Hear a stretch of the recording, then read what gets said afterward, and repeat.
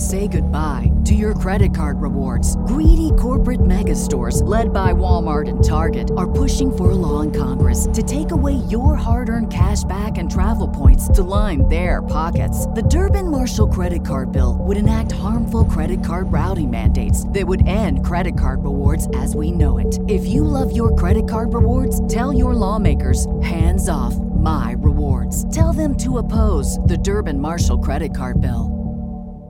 It is Ryan here, and I have a question for you. What do you do when you win? Like, are you a fist pumper, a woohooer, a hand clapper, a high fiver? I kind of like the high five, but if you want to hone in on those winning moves, check out Chumba Casino. At ChumbaCasino.com, choose from hundreds of social casino-style games for your chance to redeem serious cash prizes. There are new game releases weekly, plus free daily bonuses. So don't wait. Start having the most fun ever at ChumbaCasino.com. No purchase necessary. VGW. Void where prohibited by law. See terms and conditions. 18+. Foundation Radio is brought to you by 10th Ward Barbershop. Serving the historic 10th Ward in downtown Lawrenceville, 10th Ward Barbershop is a full-service barbershop offering quality haircuts, beard trims, and hot shaves. Adam gets his hair and beard trimmed by the owner of the shop, Ryan Kane, and he loves the laser point precision cuts and lineup he provides to him and countless other satisfied customers. But you don't have to take Adam's word for it. WWE superstars Corey Graves and The Fiend, Bray Wyatt, frequent 10th Ward for all their hair and beard trimming needs. Right now, all cuts and trims are by appointment only. So head over to their website at 10thwardbarbershop.com and book your appointment now with Kane, Jordan, and the rest of the team at 10th Ward Barbershop. That's 10thward barbershop.com. And we thank them for supporting the podcast. Foundation Radio is brought to you by The Dugout. The Dugout provides custom quality apparel at an affordable price. Modern style mixed with classic designs, you'll find retro t-shirts brought into the 21st century. Adam has several of his favorite t-shirts in rotation from the team at The Dugout, including customized Dudley Boys, Prince in the Revolution, and the Notorious B.I.G. t-shirts. Right now, if you purchase your items through their Etsy site and use promo code FOUNDATION, you'll receive 15% off your entire order. That's right, 15% off your entire order. Follow them on Instagram at The Dugout Brand. Follow the link on their Etsy shop and use your promo code FOUNDATION for 15% off your entire order. The Dugout, custom quality apparel at an affordable price.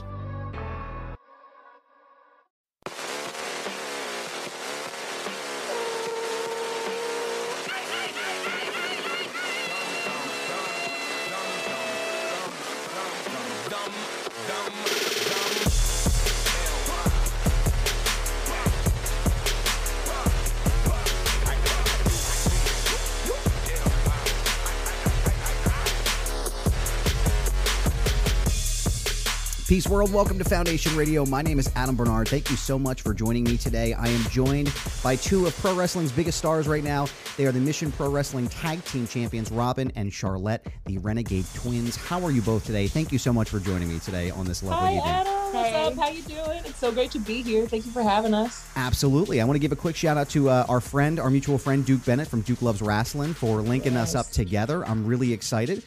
So typically in the first part of every conversation I have with anyone that comes on the show, tell me about your falling in love with wrestling. Tell me initially how that happened and tell me, go forward from there. So it's commonly known that I was into wrestling before Charlotte was. Me and my dad started watching wrestling, I would say around late 16, early 17. I was super late on the curve. Not what like most wrestlers, their story is I grew up wanting to be this wrestler, not me and Charlotte. I wanted to be a nurse in the Navy, and I'm not exactly sure what Charlotte wanted to do. What did you want to do? So for me, while they were watching wrestling and falling in love with wrestling, I was at college falling in love with softball and just playing my heart out. When I came home after I decided I didn't want to play anymore, Dad sat down with me one, I think it was 2018 SummerSlam. And we sat down. My dad was like, come watch this with me. Come watch this pay-per-view. I was like, Dad, it's wrestling. That's fake. And he was like, it's not fake. Just watch it. Maybe you'll like it. So I sat down, and that was the fastest 3 hours of my life. The cage match between Randy Orton and Jeff Hardy. Oof. I can tell you the exact moment I fell in love. When Randy Orton put that screwdriver through Jeff Hardy's ear and twisted, Oh, that was it for me. That was it. I was like, I'm hooked. I love this. So That's amazing. yeah, I mean, ever since then we kind of fell in love with wrestling. Charlotte and I went to a few WWE shows before Charlotte did, but once Charlotte really got into it, she started traveling with me and my dad a lot to these shows. And one day we went to an NXT live show, and outside of the show there was a person handing out flyers, and me and Charlotte that same night were just joking about how easy it would have been if we were wrestlers. We got a flyer to wrestling school that night. That night, the women's match who was on the card was Rhea Ripley and Bianca Belair. And we looked at those women and said, we could do that. Yeah. So we tried it and quickly realized it wasn't that easy, but we fell in love with it the second that we stepped foot in the ring. And it's kind of been like the rest is history. But like we said, our story isn't the traditional, we wanted to do this since we were little kids story. Right. We didn't realize that we had this big passion for wrestling until we got into wrestling. That's incredible. Now, I understand you're both star athletes, though. I know you mentioned that you played softball. How much of that passion and that drive sort of help you dive into and apply that to pro wrestling? All of it, I would say. Yeah. All of it. Yeah, our dad taught us, and our mom too, growing up, that anything worth having is worth working hard for. And I believe that very strongly, especially in wrestling. If you really want it, you have to work hard for it. And I think there have been a couple moments when Robin and I have both slipped up and thought, oh, this is easy enough. We're doing fine. But in reality, like, we're not working quite hard enough. And I think in the business, if you're not working hard enough, you will definitely, someone or something will let you know. And we definitely had our wake up call where we were like, hey, bud, you're not doing what you got to do. You got to pick up your game. Yeah, Now, there's definitely been a lot of, I would say, like, even the coaching aspect, the fact that we can, we have a coach that is willing to look us in our face, whether or not it's going to hurt our feelings or not, tell us brashly how we should act and react and behave. I feel like that works because, again, our dad was our coach growing up. He didn't mind looking at us and yelling at us on the field or saying some things that might hurt our feelings because that was our dad. And at the end of the night, it's okay. So we were very brought up, like, just with a lot of critiques on us and knowing that, like, no matter what, and like Charlotte said, our parents drilled into our brains that you can't do anything half-heartedly. If you're going to do it, you might as well do it to your full extent. Even if it happens to be something that you don't want to do it while you're there the best you possibly can. Because then at the end of the day, no one can tell you that you didn't try your hardest, that you weren't good at your job because you didn't put your money, your time and your effort in. At the end of the day, you weren't good at your job just because you weren't good at your job or you just didn't like your job. But at the end of the day, it's not because you didn't put in your effort.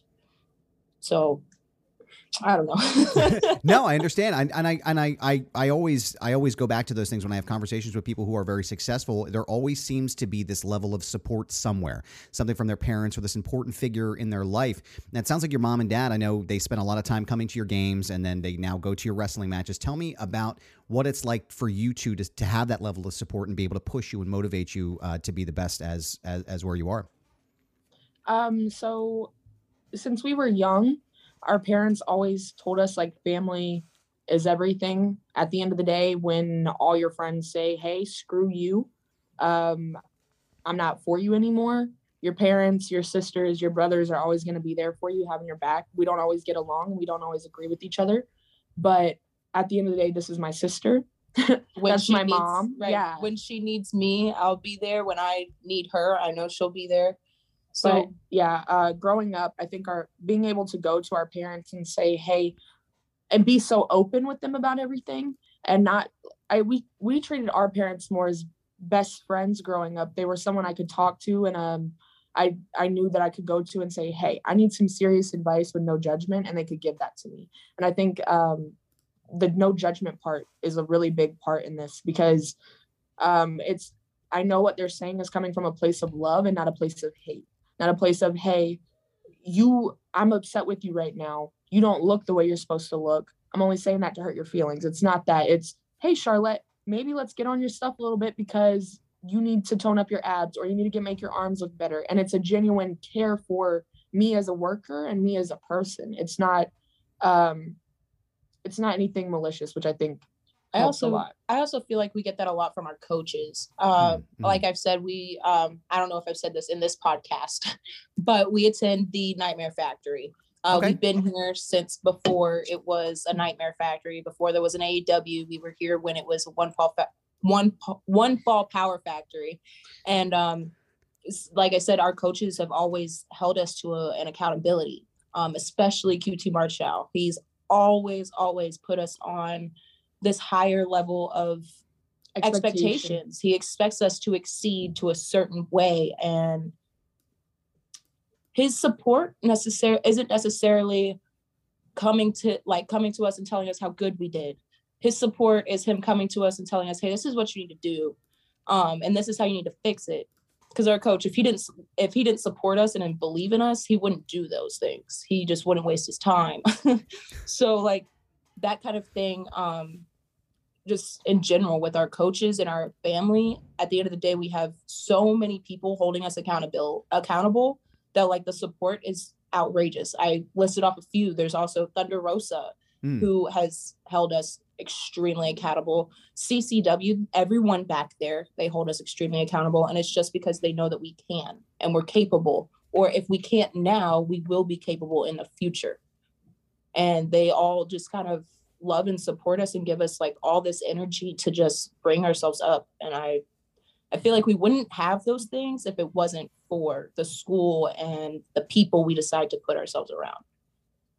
Absolutely. I think that's the most important part of it, is to have a team around you and to have that support system, because at the end of the day, I do the same thing. I can look at myself and be like, yep, you're the best at this. But then I always have that thing in the back of my head. And I always have people like Duke saying, push harder, move harder. You can do this, try this next time. And I think that's made me a lot more successful, in the long run. But I do want to talk a little bit about AEW, because I know that you both have been on AEW recently. Tell me a little bit more about that experience and how exciting that must be to be a part of that world now. Tell me more about that. It was amazing. At least for me, I had a great time. My very first time down there was super nerve-wracking. Mm-hmm. I mentioned Thunder Rosa, but she was my first match there. So grateful. It was with Thunder. So grateful. She took care of me. And she just, I don't know, I went to her after the match and I told her that I felt like if it was anybody else up there, I would have just crapped the bed and had such a hard time with it. And it had nothing to do with I didn't think I was capable or I didn't have enough confidence in myself. I just knew that there's so many eyes on you at that point in time. It was my first time ever. Everybody's looking at you when it's your first time on the show because they want to know if they can bring you back. So like my first match there, and I'm like, everyone is watching. Everyone is watching. Everybody with a big name is watching me. Dustin Rhodes, before the match, came up to me and he grabs me by the shoulders and he shakes me a little bit and he says, "Are you nervous?" And I said, "No, sir, I'm not nervous." And he said, "You just lied to me." And I was like, "Yeah, funny. You're right. I did." I did. That's great. Now, I know, Charlotte, you fought Nyla Rose. Is that correct? Yes. And what was that experience like? Okay, probably the most opposite experience than you could ever think. Like, most people would be like, "Oh God, I'm about to go get my ass whooped by Nyla Rose." I was like, "Holy crap, I'm about to get my ass whooped by Nyla Rose." And I was so excited. And then I got to talk to Nyla, and she's such a sweetheart. I love her to death. And I told her, I was like, "I will gladly take any ass whooping you lay on me, man. I will do it. I don't care. Just give it to me, man." And she was like, "Okay." And I remember calling the match, and she was calling some stuff, and then I'd throw out an idea of like something she could give me, because obviously I'm not getting much in. I'm way smaller than her. It doesn't make sense. And she goes, "Oh yeah, we'll just finish the match at the end when I lift your head up." And I was like, "Okay." And I told her, I was like, "No, I want you to pick me up for your power bomb." Like, I told her to give me the power bomb. And I was like, "I want it. I want you to give it to me. It was the best bump I've ever taken in my life. It was the safest bump I've ever taken. It was a really uplifting experience. Now, my match with Ty Conti, it was uplifting, but I was so nervous. So much more nervous than I was with Nyla. I was so nervous. In fact, I'm standing backstage. Vicky walks up to me. Ethan Page walks up to me. I have MJF walking past, and they all stop, and they look at me, and they go, "Are you okay?" And I'm like, "Yeah." And Ethan Page he's like, "Kid, you're about to shit your pants." And I was like, "Oh my God." I was like, "No, I'm totally fine." He's like, "Your face does not say you're fine." Right. So I was just like, it was as nerve-wracking as it was such a positive experience. I enjoyed every moment of it. That's incredible. I love hearing stories like that. It's always those first-time jitters, I'm sure, are probably just incredibly nerve-wracking. One other thing I wanted to mention before we sort of get to talk about you as individuals and not the wrestlers, you just also recently won the CCW Tag Team Championships as well. So you are now double champions. So first, Yes. let me say congratulations. Thank Tell you. me, I always like to talk about representation when it comes to pro wrestling and just media in general. There's been this huge push recently for, women's wrestling and being this more inclusive world. How does it feel for both of you to be able to say, like, yes, we are prominent, not just women's champions, but also wrestlers in this world, and now we're double champions? Tell me a little bit more about how that feels for both of you. I don't view it as, I don't think Robin does either, as we're prominent female wrestlers in the Well, I mean, you're world, part of the because conversation, though. I mean, let's be honest. Like, you're part of the conversation. that's an honor for us. Right. That's not even something that we even think about, like, that we are part of the conversation. Because, like, we do see our fans on Twitter. We see the support that we get, but we don't think it's as many people as it really is, realistically. And so We probably think we're further down than the world thinks we are. Yes. like it comes back to those high expectations that the people around us that train us and our family holds for us, because we hold ourselves to those same high expectations. So where people feel like we're making these leaps and bounds, I feel like we're making leaps and bounds, but I don't feel like they're as large as everybody's saying they are. Right. And I feel like Robin, because I feel like I speak for both of us when I say that. Yes, but I will say that being on the forefront and being able, because we have gotten a lot of love and push from a lot of places right We now. are very grateful. We right now are getting so much more than we could have ever thought a year and some months into this. Well, actually even just 8 months ago, before we Right. started wrestling on the indie circuit. So Right. So right now it's kind of wild, but being on the forefront, because we are, I will recognize that we are on the front of most people's brains. When I think of Mission Pro and their tag champs, that's who we are. Right. So I think sounding a little cocky there. No, hey, but listen, you should brag about it. That's an incredible accomplishment. You should be able to stand on your laurels. Absolutely. Well, we hope so. We hope it we're trying. But I will say that being on the forefront and trying really hard to stay there and put out a quality product. quality product and try to show that at the end of the day that, like, we're women too, and we're wrestlers as well, that the women's division is more than just women in shorts and bras wrestling. It's more than just a bathroom break or a popcorn break. It's more than that. And I feel like we had to learn that as well. Yeah. It took us a while in wrestling to realize that, like, we're more than what they say we are. Absolutely. And we have women in this business like Thunder Rosa and like Jazz and Holodead and all of these women out here that are just trying so hard to push and show that women are much better than what most people think they are. And I don't know how else to explain that. I feel like we've been given this giant platform and this huge responsibility to show what women can do and bring other women up. We definitely have a far way to go. Don't get me wrong. We have so much to learn, things to do, like so much. Yeah. But at this point in time, we are able to learn those things and learn them with other women and pass down the things that we've already known. So I feel like the fact that we've even gotten the opportunity to be in the spotlight that we're in is just incredible. It's an honor. Yeah. Yeah, I think you should be proud of that. And again, absolutely brag as much as you can. You're double champions, damn it. So enjoy it and love it. And, again, like you said, I can echo that as well. I think, women's wrestling has evolved from a place of the typical what people imagine in the old school WWE sense. And to see you both just succeeding so much is always, it's just exciting for me to watch. I wanted to talk to you more about sort of growing up, though. I understand you're from Atlanta. I'm from Philadelphia, so I don't exactly have an idea about what it was like to grow up down south. Tell me a little bit more about that, because, from Philly, we're not as bad as everyone says we are. Yes, we did throw snowballs at Santa Claus, but he deserved it. He deserved it. So tell me more about growing up in Atlanta. Tell me more about that. So we kind of grew up in the outskirts of Atlanta, kind of metro Atlanta suburb area. And it, for us personally, like, we kind of did live the little country life, which is kind of funny. We ran around with bare feet. We played outside all the time, rode bikes up and down the street our entire lives. We didn't get telephones until I was like 14 or 15 years old. Really? We were going into high school before we had telephones. Yeah, we were not allowed to have a cell phone.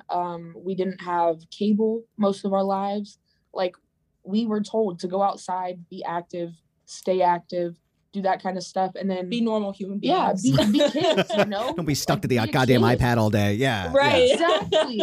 Go be a kid. Don't sit in front of the TV and watch SpongeBob all day long. Like, you can go be active. You can go do that kind of stuff. But yeah. And like Charlotte said, even when we did get our phones, we still had playing parental softball. lock. We had parental lock on everything. We were super sheltered as a kid.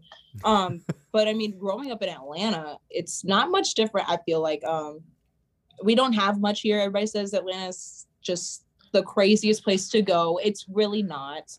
I wouldn't go to downtown Atlanta after 6 p.m. That's just my recommendation. Fair enough. I'll tell you the places to stay away from Philadelphia too. Right. Yeah. Downtown Atlanta after 6 p.m. is a no-go unless it's on the weekends. But you have a specific place you go in and you get out as quickly as you fucking can. That's what my mother used to tell me all the time. And get in and get honestly, out. Yep. It took me, I think I was 18, 19 years old before I realized that. One day, me and my friend, we were walking in downtown Atlanta in the district. And we were walking around and some lady, we were looking for henna. I wanted to get henna done. Okay. And we found the lady. And the lady walks out before we even get to her store, and she opens the doors and she goes, "What are you two doing here?" And we're like, "We're looking for henna." And she goes, "Well, come in." And as I come in, she's like, "It's almost 6 o'clock. You guys should not be here. Everything's shutting down." And I'm like, "What do you mean? Like, it's 6 o'clock." She's like, "It's dangerous. Y'all need to, I'm going to do this for you, but you guys need to leave." And I was like, oh, "Okay, got it." Yeah. But I mean, other than that, like, Atlanta, like Charlotte said, we grew up very country. Stone Mountain was our stuff, man. We stayed at Stone Mountain all the time. We grew up in the mountains. We have an old homestead up in the mountains for almost 100 years now, probably over 100 years now. Just acres and acres of land.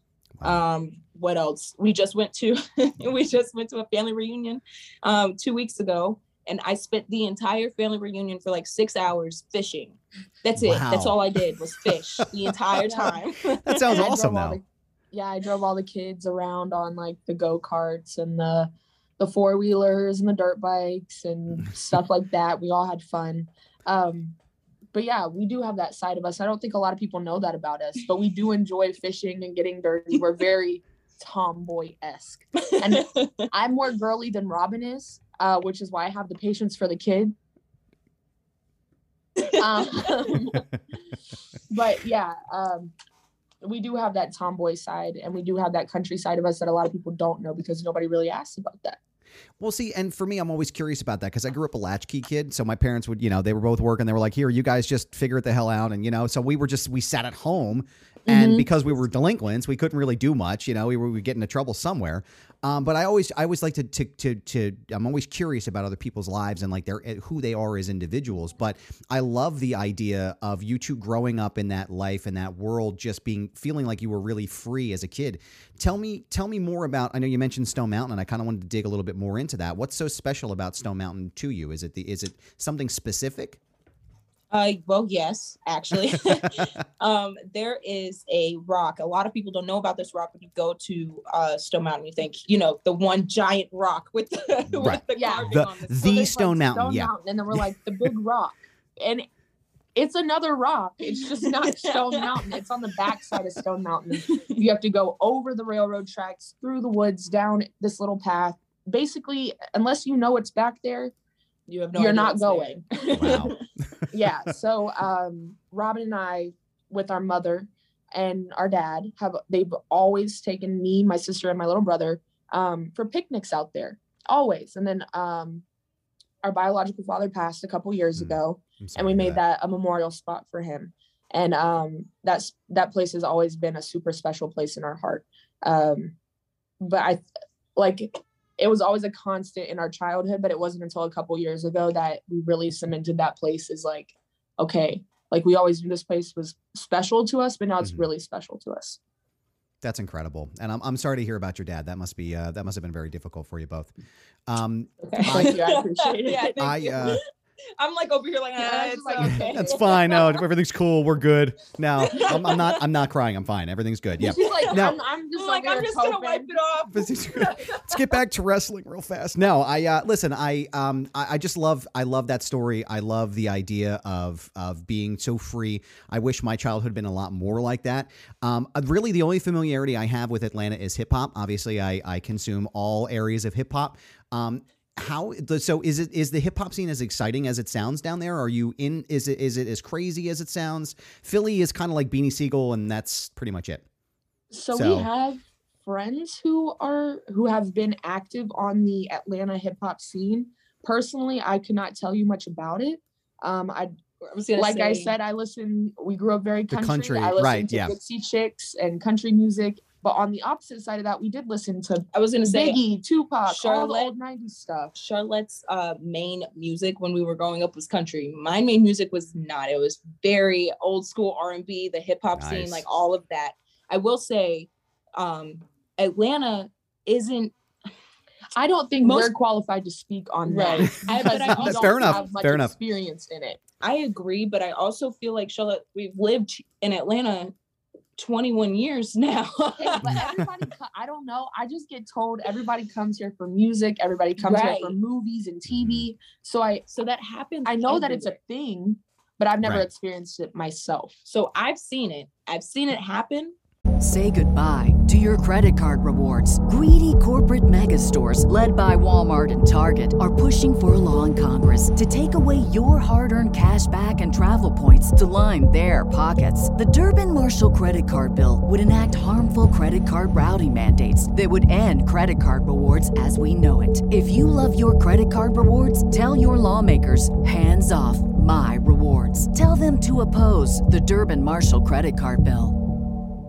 Step into the world of power, loyalty, and luck. I'm gonna make him an offer he can't refuse. With family, cannolis, and spins mean everything. Now, you wanna get mixed up in the family business. Introducing The Godfather at ChumbaCasino.com. Test your luck in the shadowy world of The Godfather slot. Someday, I will call upon you to do a service for me. Play The Godfather, now at ChumbaCasino.com. Welcome to the family. VGW Group. No purchase necessary. Void where prohibited by law. See terms and conditions. 18+. But again, it's not like people paint out Atlanta to be this giant. Everywhere you look, there's a music video being shot. There's a movie being shot. Kind of like a mini LA. Like it's not like that. It's not like that. It's very normal.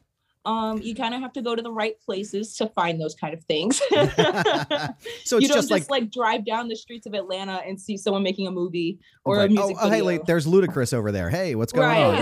No, it's just like Philly. Yeah, it's just you go to a certain block and then something's happening and then it's a whole lot of nothing everywhere else. So I can get down with that. You run into Ric Flair in some weird places.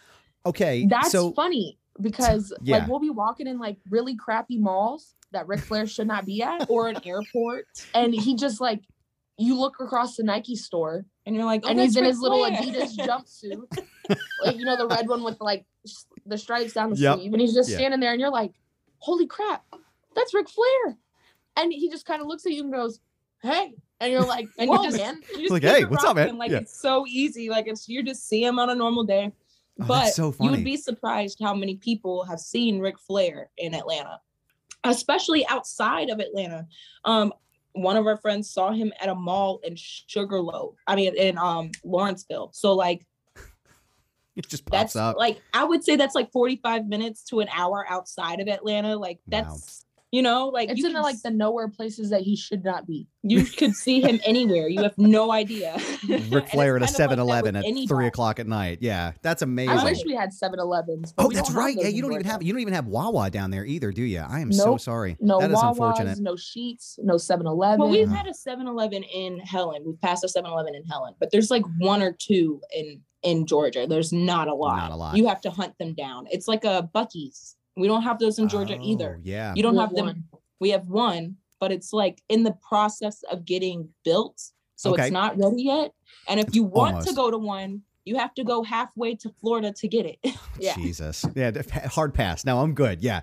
What is the now I have to ask this because you brought it up. What is the weirdest place you've ever seen Ric Flair besides like the mall? Is there anywhere where you're just like, what the hell is he doing here? So when I was in college, back before I started wrestling, we were at a really small college. I think it was Piedmont College up in North Georgia. And Ric Flair was there. That was a weird thing. He was just watching baseball and softball. And I don't know why he was there, because it's like 4.5 hours from where we are now, which is where Ric Flair lives around. So it's just like, to me now, looking back on it, and I didn't even know who he was. My friend knew who he was and went and took a picture with him and goes, I just met Ric Flair. And I was like, Dad, who's Ric Flair? Because I, at that point, was not watching wrestling. I was like, Dad, who's Ric Flair? He told me. I learned the whole Ric Flair woo, all that stuff. And yeah, so I don't know. That was the weirdest place that I had personally heard of him being, and was like in the same location as him. I just That's didn't funny. understand like who The Ric Flair was at the significance of time. him. Right. Yeah. Right. Oh, But that's so after that, funny. I will say this. I took Can I Get 2 Claps and a Ric Flair woo onto our softball field for every season after that. That is That's true. amazing. I did. And I got 20 girls on the field to go woo every single time. It was probably honestly more than the girls, because at one point, Charlotte quit softball. Well, couldn't really play softball I anymore, and I'm aged still out at a playing. certain point. I'd come Oh, home okay. from college. I'd aged out. Robin's playing her very last season. Yep. And I had done it so many times at one point during a tournament, which a tournament for us will last all day long from like 7 a.m. to like 12, maybe 1 o'clock at night. Right. It's those if you marathon get that ones, right? far. Yeah. So Mhm. like everybody by this point, we're in the finals. Everybody at this point has played us, has heard us say it 100 times over on the field. At the end of the night, we do it. I can't remember if we won or lost, but we do it, and the entire field and the fans just go nuts. It was wild. That's incredible. I love random stories like that, running into people just randomly, like running into John Malkovich at the airport in LA. But I listened to Duke's interview and conversation with the two of you. And I have a child with a disability. My middle son is on the autism spectrum.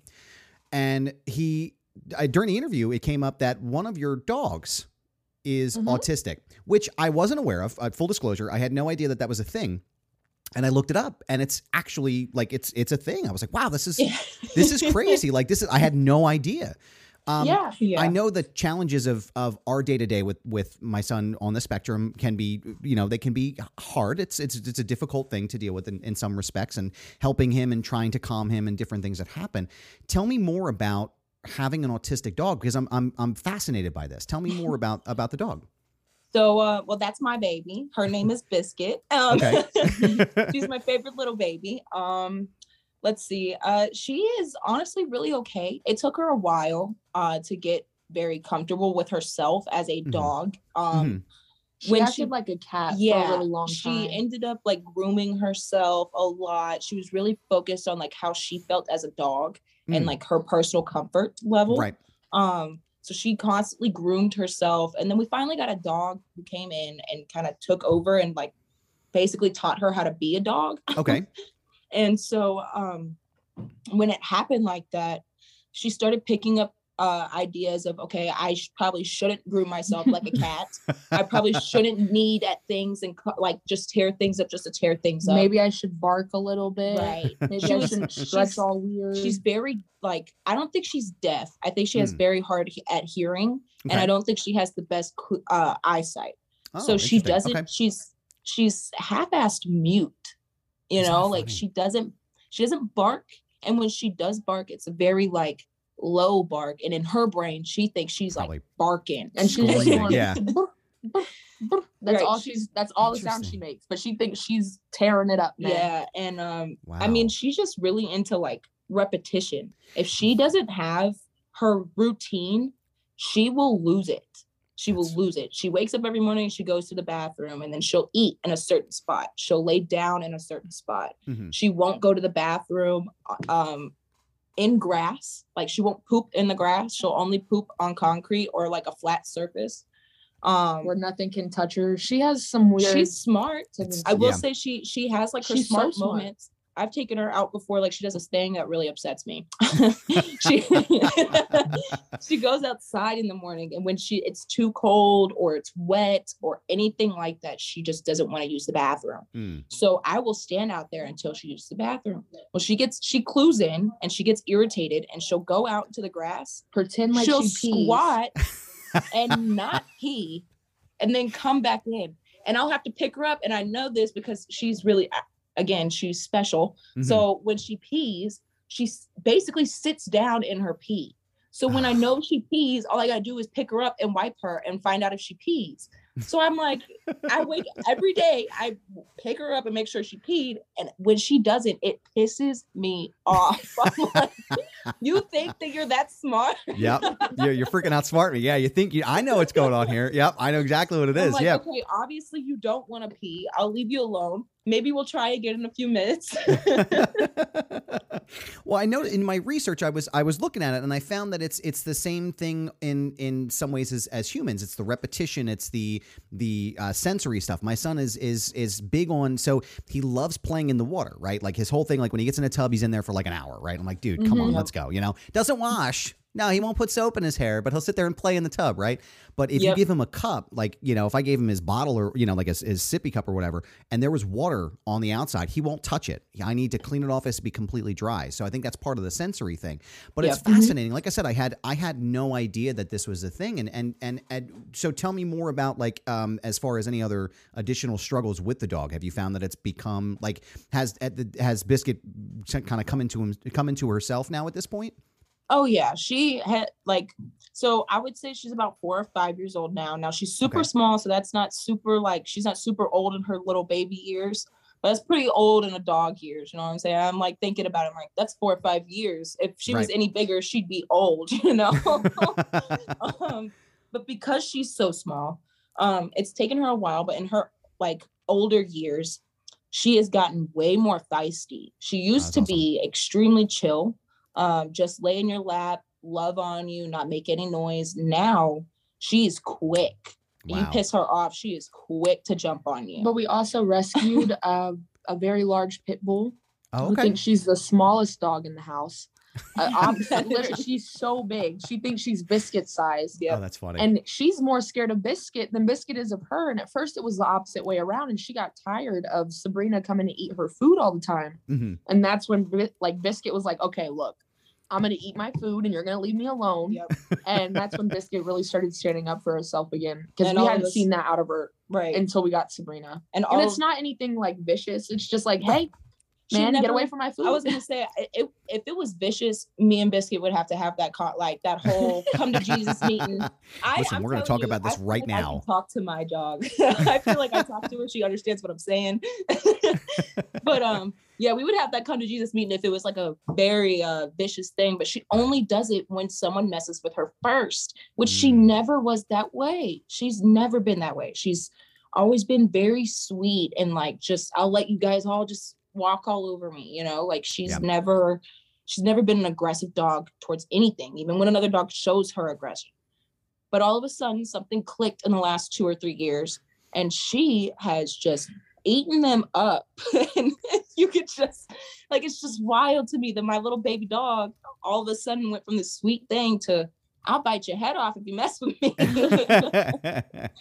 But I mean, really, she as she's gotten older, and again, we have 4 other dogs. Right. As she's gotten older, she has grown into herself, and there's not a lot of issues. She doesn't listen very well anymore as she has grown up. I don't know if that's because she's losing her hearing or if the other dogs are rubbing off on her or what. But the one thing that she has an issue with right now is she is constantly getting into something, and she's never done that. She's constantly trying to chew something up, climb on the table. Like the other day, I had to chase her off from my tea. We have tea, and we drink a lot of tea in our house. So sweet tea. Yes, sweet it tea. is the South. I was going to say you have to make sure you have it. Yeah, absolutely. Yes, we so do that here in the drink a lot of north sweet too. tea in So our house. yeah, And like all of our like tables and stuff in the living room are very low to the ground. Okay. So she can get up on the table and just drink the tea. And the other day, I turned around and she's face down in my tea, just drinking the tea. And I look at her and I'm like, Biscuit, get off the table, stop drinking my tea. I go get another glass. Not even 20 minutes later, she's in my tea again. And I'm like, girl, did you not understand no was no? Did you hear me? Yeah. Right. I'm like, all of a sudden you don't listen. What is going on? Well, actually, you know what? It's not that she didn't listen. It's selective listening. So she probably heard you. Just like my kids. Yeah. It's like, hey, did you? I've been literally sitting here talking to you. Oh, Dad, you don't have to yell. Dude, I've been telling you this. I've been talking to you. Yeah. Like, come on, man. My fifth time telling you this. Hey, we have the same conversations with our dad too. So I get it. Man. Yeah. I'm sure my dad had the same conversations with me. He's like, dude, what the hell are you doing? You know, get your head out of your ass. Yeah, no, but that's, like I said, I was really fascinated by that. And I had, like I said, I had no idea. And I'm glad to hear that Biscuit is now finally coming into her own, except for the tea, of course. But I wanted to talk more about the event that's coming up on, is it the 20th, right? The 20th of November. Mission Pro Wrestling, Sea to Shining Sea. So my question is, will you be defending the tag team championships? And I can already guarantee that you're going to walk out with them, correct? Is that the plan? Oh, right? yeah. Okay. You already got it right. It's our first title defense for Mission Pro. I was going to say, how are you going to see us at a Mission Pro event without our titles and not defending them? Not going to happen. Not ever going to happen. Never going to happen. And we'll always retain them. So absolutely. I feel like this question is not even a... It's not even a question. It's not even a question. It's more of a statement. Come out and watch the Renegade Twins kick someone's ass for the tag team titles, and then you'll be fine. That's all we're gonna do. That's all we're gonna do. We're just making statements. That's what we do here on Foundation Radio is statements. So it's this Saturday coming up. It's at the Southern Star Brewing Company in Conroe, Texas. Tickets are available right now. You can go and check it out. I highly recommend that. I was gonna ask you about this ice cream debacle that Duke brought up. What was it? Bubblegum ice cream now? Yeah. So What's wrong I actually just quit my shoot job. Nice. But I worked in a so nice. Yeah. Hey, good. That's awesome. That's great though. I worked as a manager of this small like family run ice cream shop. Okay. Called the Frosty Caboose. Okay. And it literally is a train caboose in a parking lot that we sell ice cream out of. And he found that out at the beginning of our thing. And he was asking me, he was like, so what's your favorite kind of ice cream? I didn't know you worked at an ice cream shop. And I told him mine out of my ice cream shop. And because I've worked there for so long, I cannot eat any other kind of ice cream. Like it's literally only this one brand of ice cream that they only sell at this one place. So I only eat it there. So I told him my two favorites, green tea and black cherry. Robin tells hers, which is espresso chip and raspberry chip. Oh, yeah. But they're both from just my ice cream shop. I won't eat them from other places. And we're like, what's yours? And he goes, bubble gum. And I was like, no. That is egregious. Egregious. I looked at him and I said, so before we even get into this conversation, how on earth are you going to tell me that your favorite type of ice cream is bubblegum ice cream? I don't even like bubblegum flavored like gum. No, I don't like bubblegum flavored gum. So unless it's Hubba Bubba wrapped up in a little tiny thing, I don't want no bubblegum flavored anything. And the only reason I'm cool with Hubba Bubba is because it lasts for about 10 seconds and the flavor's gone. Right. It's like the zebra stripe. Remember that shit from back in the day? It's like, oh, great, I get 30 seconds of excitement here. Yeah. No, listen, this is coming from a guy who doesn't understand a Philly cheesesteak, who says it's the most disgusting thing in the entire world. I have had I was going to ask hours. how you felt about those. What's that? I was going to ask how you felt about those. Philly cheesesteaks are great. Like, you know, I don't eat them as much. Like, everybody just thinks we live off of them in water ice, and it's not, you know, I mean, it's just a stereotype. But if you're going to come to Philadelphia, don't go to like Geno's or Pat's. Those we went are really, to both of them. I mean, it's like, if you're from out of town, you should probably just experience it. And then you're going to go to like a deli somewhere, or you're going to go to like Tony Luke's. And then you'll be super disappointed that you didn't find out about that place first, because it's way better. Geno's is like, how can I compare Geno's to Pat's? Geno's made me feel like I had COVID. Pat's yes, did Geno's not. is the Donald Trump of cheesesteak places. That is exactly what Geno's Steaks is. And it's loud and brash and obnoxious, and it tastes like shit. That's yes. So that's a great explanation. I was so upset because I looked at Charlotte. We went to Geno's and we took a bite, and I said, Charlotte, I'm not eating this. I'm so pissed. So we went to Pat's. And it was slightly better. And then I looked at Charlotte and I said, I will never eat another Philly in Philly ever. The ones in Atlanta are 10 times better than these Phillies. That's the thing. People come here. They come from all over, and they're like, oh, yeah, we're going to go to Geno's. We're going to go to Pat's. We're going to do fucking great. I'm like, this is dog. This is crap. Don't go here. No. I can tell you, I can literally send anyone to Geno's or Pat's. I will tell you that there's a place up here. I live in Chester County. I live right outside of Westchester in a little place called Downingtown. And there is a pizza shop that's here called Lily's Pizza. They're right on the corner of Thorndale, right before you hit Coatesville. They have their cheesesteaks are absolutely incredible. And I will go out of my way to get a Lily's cheesesteak before I ever step foot anywhere near freaking Geno's again. That is, you know what? I'm glad that I said that out loud and it's recorded now, because it really is the Donald Trump of cheesesteaks. Like, it's crazy. But no, if you had to pick between the two, is it Geno's or Pat's? Pat's. Definitely Pat's. Yeah, I was Pat's, gonna say it's gotta be Pat's. If anyone ever tells me Geno's, I'm gonna tell them that they were raised by the most tasteless people I have ever met. Yeah. I felt so bad because we were with Tootie Lynn and Killa Kate. Okay. And I think Killa Kate had a Philly cheesesteak before, but Tootie Lynn had never had a Philly cheesesteak before. And me and Robin were so shocked, because that's something that like you can get from a wing place down here, like Wings and Phillies. And I was like, you've never had one? She was like, no. We took her to Geno's. Oh, no. She got one from Geno's. And she ate the entire thing. Ate the whole thing and said it was good. And I was sitting there and I was like, oh, Tootie, no. But you know what really upset me about Geno's? Was that we went to Geno's and we bought a very simple, like... It was just provolone and mushrooms. Right. Essentially all it was. And so I was expecting, because we saw like this counter, but we had yet to go look at the counter. So I was expecting like the entire fixings, which normally on our stuff, it's onions, bell peppers, Dijon mustard, mayo, like all of the stuff. And I go over there, there's peppers that aren't pickles. Hold on, but they're not even pickled peppers. They're just sitting in pickled juice. Yes. It's disgusting. And then yellow mustard and ketchup were their thing. Pardon my French, but yellow mustard on a cheesesteak is a fucking sacrilege. Okay? Thank you very much. Throw it in the goddamn garbage. Throw it away. Throw it away. The same thing. Ketchup too. Why would you ever put ketchup on a freaking Philly? The audacity. And the other thing that pisses me off too, because I lived in Pittsburgh for a little bit as well. We just came back because, like I said, my wife's pregnant. We moved back to be closer to family. In Pittsburgh, the first thing I'm like, all right, I'm going to check this place out. These are the same people that put French fries on salads. Okay, they put green peppers on cheesesteaks and called it a Philly cheesesteak. I was like, the audacity of this city to disrespect my food. So keep that away from me. I would have immediately been like. So here in Atlanta, most of the time, our Phillies consist of steak, Swiss cheese, onions, green peppers, mushrooms, and provolone cheese, Swiss cheese, honey or Dijon mustard, mayo, and maybe some like a peppercini. Okay. But that's it.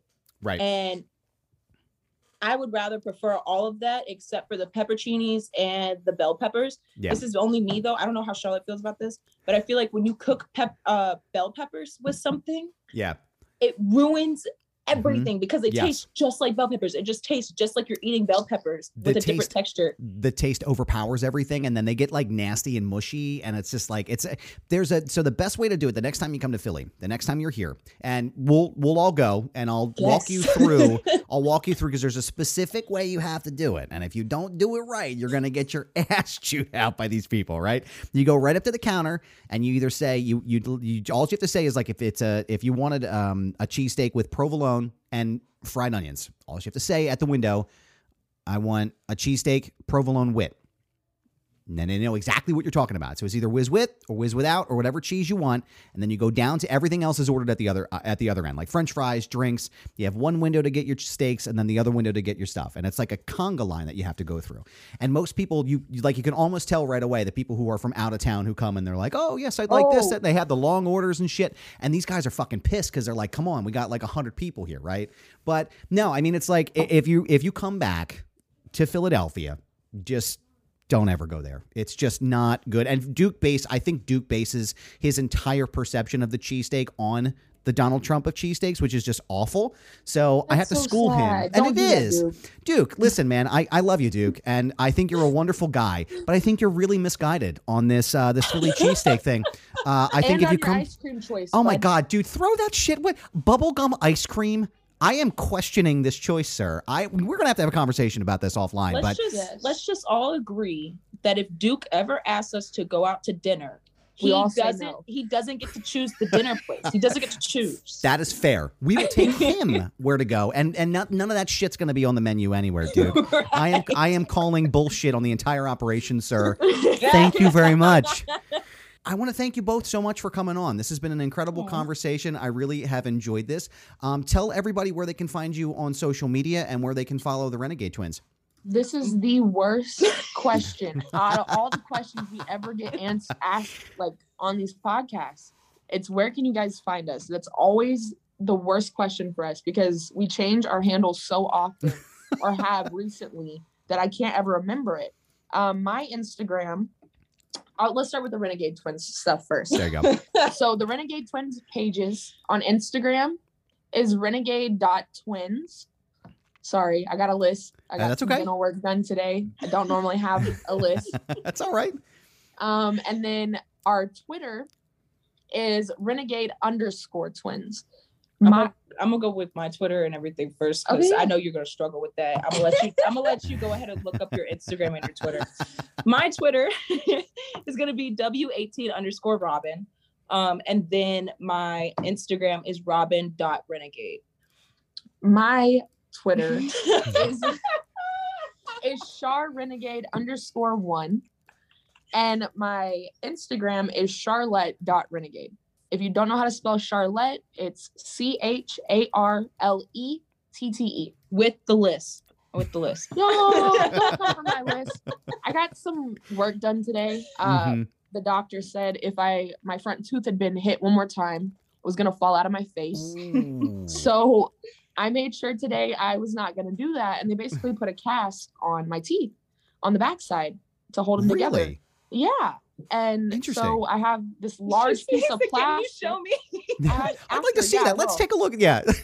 After I will, yeah.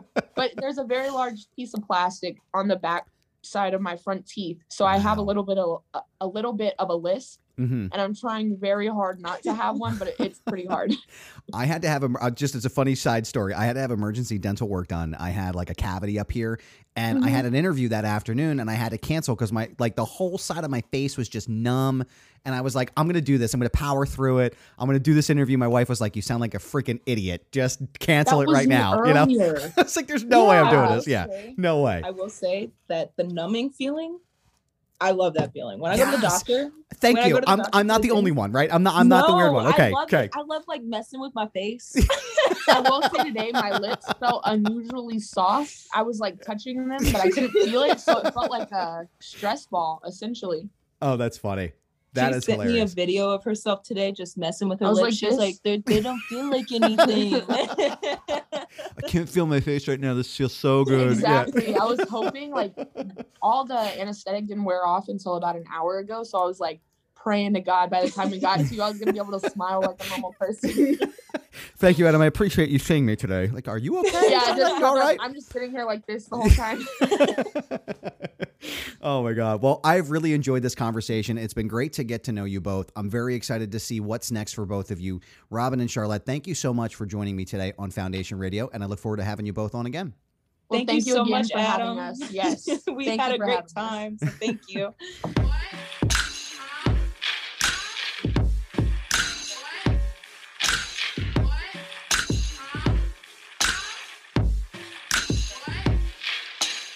Foundation Radio is hosted, recorded, and executive produced by Adam Barnard. The show is also produced by Sam Krebs. Special thanks to Greg Mead, Joe Keane, Jeff Quinn, and Dr. Ruth Almy. Our intro and outro music is produced by Dumb Ugly.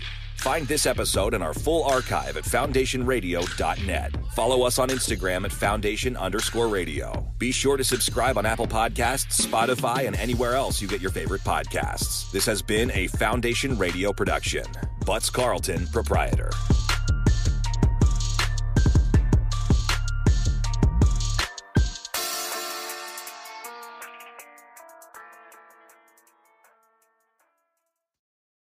Hello, it is Ryan, and we could all use an extra bright spot in our day, couldn't we? Just to make up for things like sitting in traffic, doing the dishes, counting your steps, you know, all the mundane stuff. That is why I'm such a big fan of Chumba Casino. Chumba Casino has all your favorite social casino-style games that you can play for free anytime, anywhere with daily bonuses. That should brighten your day a little.